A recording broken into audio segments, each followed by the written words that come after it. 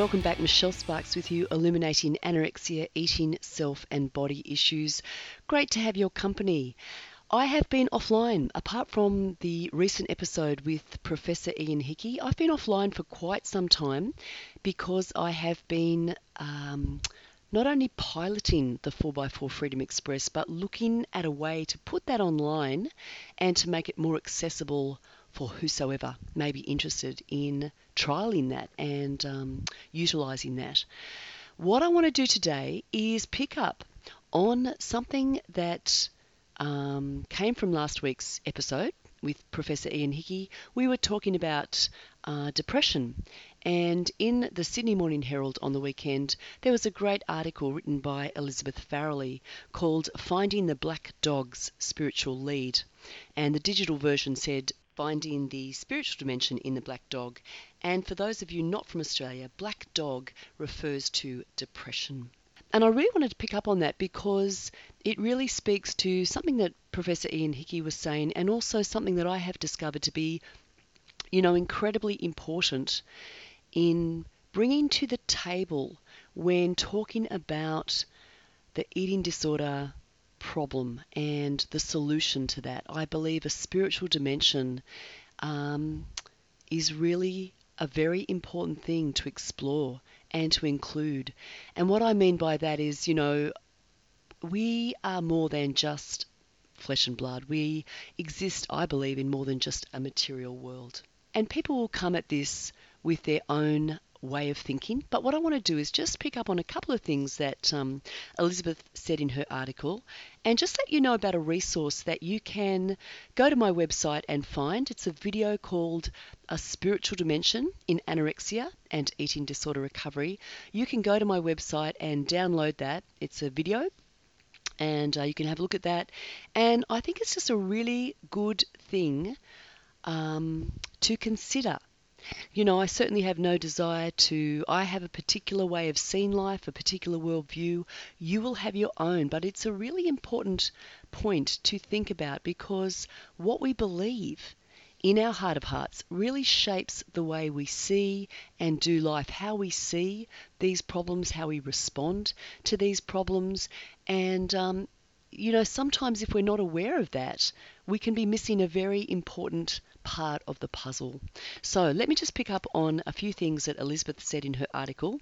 She was talking about the fact that here in Australia, we live in paradise, yet millions of us are depressed. We really have a problem in this area, and I'm sure we're not alone on the world stage in this regard. She asked, could it be that depression is not purely a physical sickness, but a spiritual malaise? She says the old name for depression is despair, and that this suggests some loss of connection, of relationship with nature, place, or God, a loss of the sacred. And, I just thinking back to what Professor Ian Hickey talked about, the fact that one of the most protective factors in mental health is social connection. And, in many ways, we have become more disconnected over the last 50 years. And he speaks to that quite powerfully and says this is a really important thing for us to be considering in terms of how we help people move forward. All of us, because we will all struggle on different days with different nuances of anxiety and depression, low mood, anxious mood. These are mental health issues, and they exist on a spectrum, as does physical health issues, from optimal health to problem health to clinical problems, both in the mental health realm and also in the physical health realm. So loss of connection, Elizabeth Farrelly is touching in on that as well. And she goes further to ask, she talks about the fact that, the usual answer when we're struggling is medication and talk. And so you might see a therapist or a counsellor, and you've got talk therapy, and that can be really important to unpack and explore what's going on for you, to put your stuff out on the table and have a empathic, sympathetic, non-judgmental person, a safe place, a person who cares, help you unpack and process what's going on in your world, help you get a different perspective on it. And that's part of what talk therapy is about. The other aspect she talks about is medication, which of course Professor Ian Hickey was talking about as well. And really important because as she talks about, some of her friends find that they can't go to work or pay school fees. They just, can't stay on the treadmill of life without that medication support. And I quite like the fact that she refers to the treadmill. She talks about the treadmill of life. And so sometimes we're just kind of in that functional zone and we're just working so hard to keep functional, but we're kind of, I'm paraphrasing and actually using my own language here. We are sometimes treading water or really working hard on the surface to, we're not really looking at those deeper issues that I believe are relevant for all of us.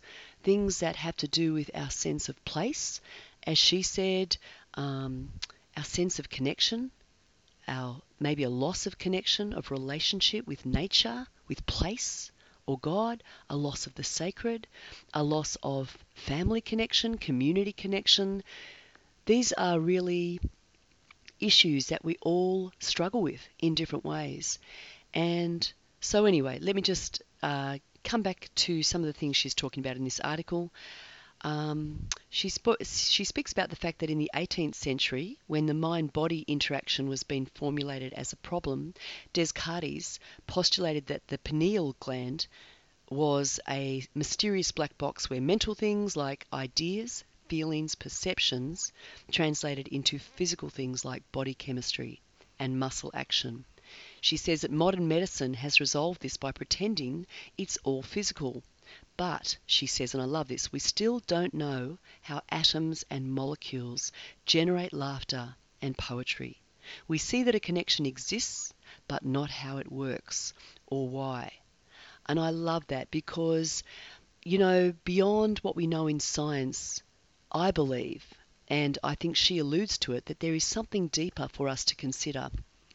And it is the spiritual dimension. It is that deeper stuff. And she talks about it as being the mind. And by that she includes intellect, soul, spirit. Intellect being thinking, analysing. Spirit being the big universal life force, call it God or nature, in which we're steeped. And soul being the personal part of that, with identity and yearnings of its own. So she talks about that spiritual dimension. And I just want to let you know, I believe the spiritual dimension is a really important part of both the problem and also the solution.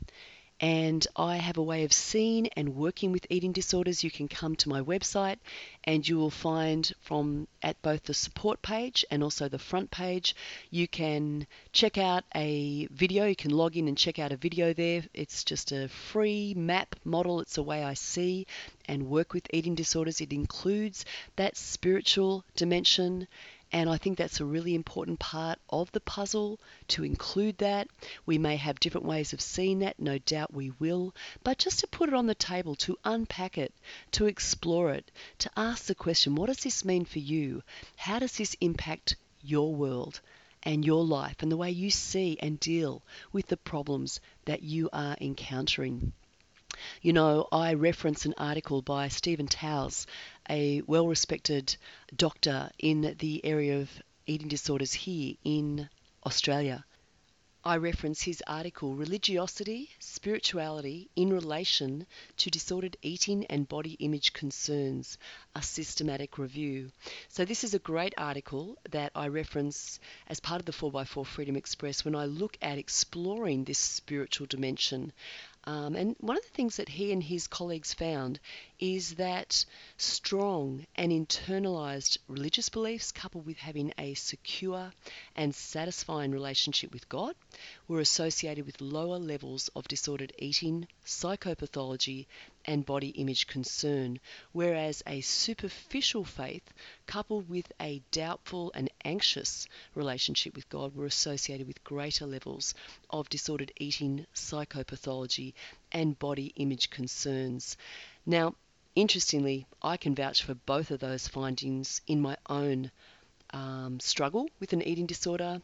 I had two very different experiences and understandings of God and faith growing up.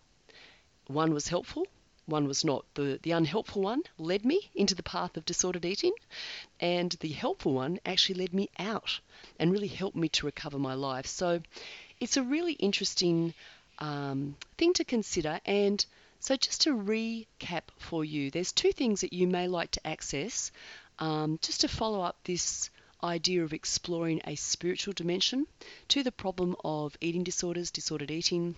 One is simply a map and a model that explores how I see and work with eating disorders, including that spiritual dimension.